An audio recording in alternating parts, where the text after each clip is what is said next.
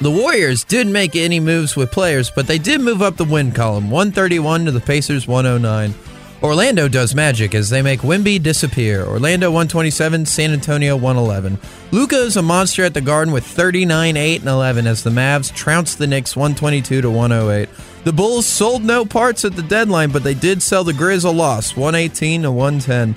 The Wolves eat the Bucks in Milwaukee, 129 to 105. The easy money sniper, Kevin Durant, makes easy work of the Jazz, going for 33, 8, and 7. Jamal Murray spoils Kobe night as the Nuggets beat the Lakers, 114 to 106. And the Pistons are on a win streak? Let's go! They beat the Kings, 128 to 122. No. Portland Trailblazers, that's it. Jermaine Grant had 49 points in that game. Yes, he did, Jim. Oh, my goodness. And that was Thursday in the NBA.